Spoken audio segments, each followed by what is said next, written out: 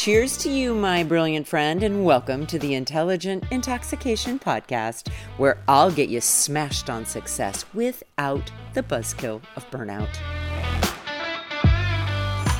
Welcome back, everyone. So over the last, I would say 4 days, we have been talking about parts. In other words, these different components to our psyche, to our mind, that in their own way are trying to take care of us and trying to keep us safe. However, in the meantime, they are also sabotaging what it is that we truly want for our lives, okay? So far, we've talked about the indulger part. We've talked about the controller. Yesterday, we talked about the caretaker part.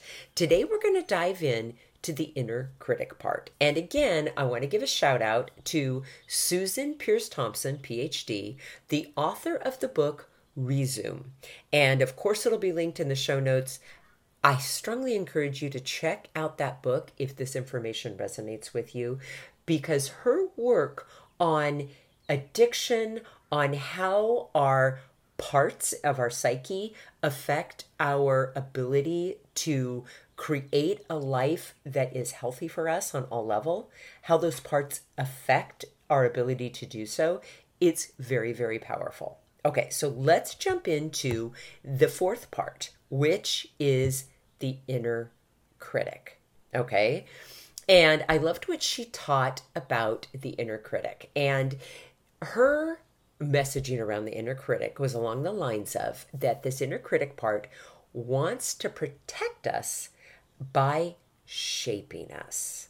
And I love that by shaping us piece, because now I'm able to add that to my current understanding of the inner critic, which the way I've always described it is that when we're young, right, in order to be loved and attached by our caregivers, we often have to do so at the expense of our authenticity.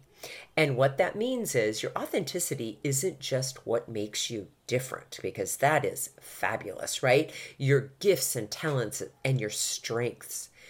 Our authenticity is also the ability to pay attention to what our body is telling us.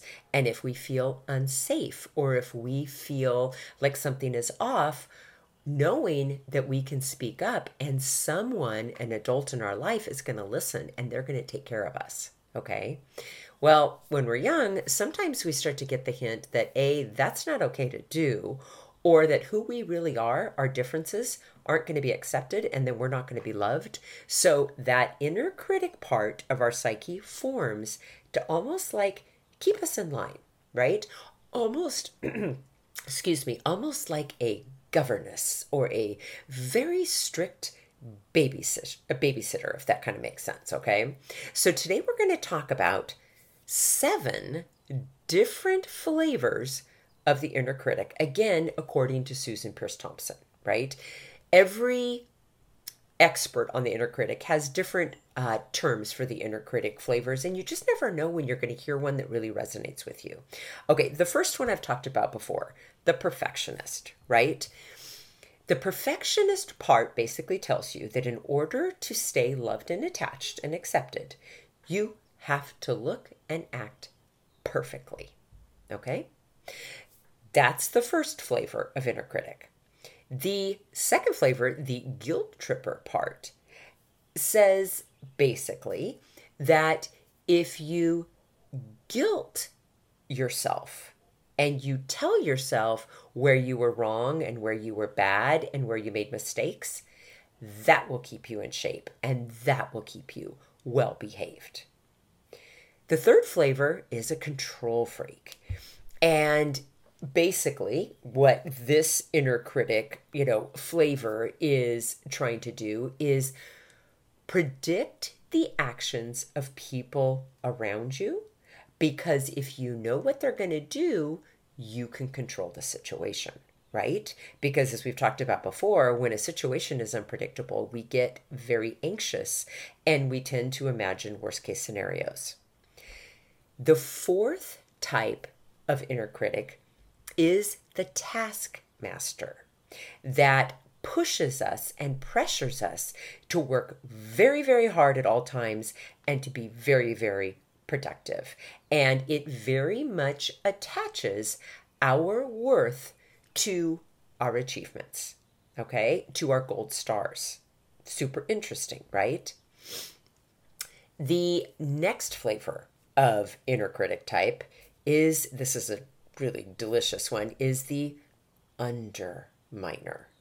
And this inner critic sounds something like this. Don't do that. You won't be any good at it. Almost pessimistic, almost a bit of a saboteur in there. And again, sounds kind of harsh, but the goal is to keep you from feeling embarrassed if you try something you're not very good at and you suck at it, right? To keep you protected from failing. Super interesting. The sixth type of inner critic part is the conformist. And this one, gosh, they're all so good in their own way, right? This is how the conformist might sound. There is a right and a wrong way to be. You're either included because you're right, or you're excluded because you're wrong. Can you feel the shame fueling this type of inner critic part, right? If I'm not like them, then I'm wrong and I should be ashamed. Fascinating, right? And then the seventh flavor of this inner critic, according to Dr. Thompson, is the destroyer. And this destroyer might sound something like this. Maybe you should just stop trying and you should give up, right? Again, instead of encouraging you to keep going because it's all figure outable and eventually you'll get there, this part wants to save you from bigger disappointment and failure later by convincing you to fail now. Fascinating, right? So fascinating. And I will be honest with you. My flavor, and I've said this before, of inner critic is definitely the perfectionist and it's the control freak. And I noticed this coming up for me when I set like impossibly high expectations for myself, or when I notice feeling like really anxious when circumstances are unpredictable or they're uncertain or they're uncontrollable, and that kind of spirals me into picturing or imagining these worst case scenarios.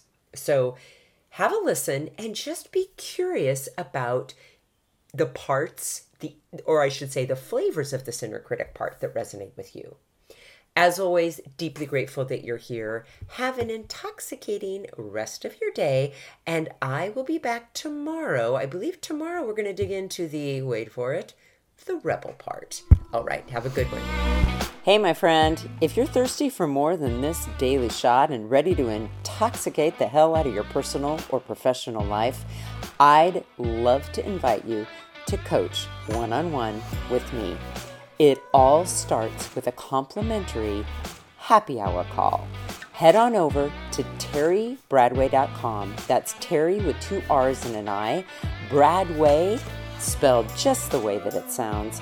Once you get there, my friend, click on the Work with Terry button and we'll take it from there. Thanks for listening and have an amazing day.